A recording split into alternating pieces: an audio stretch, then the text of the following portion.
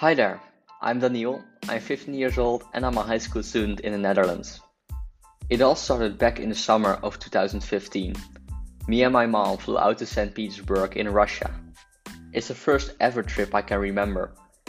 6 years later, in the winter of 2019, I made my first ever solo trip to Spain.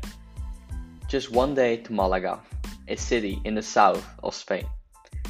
Now, as of September 2020, I have over 60 hours of flight time, from which 28 are solo, and have visited 15 cities in Europe alone.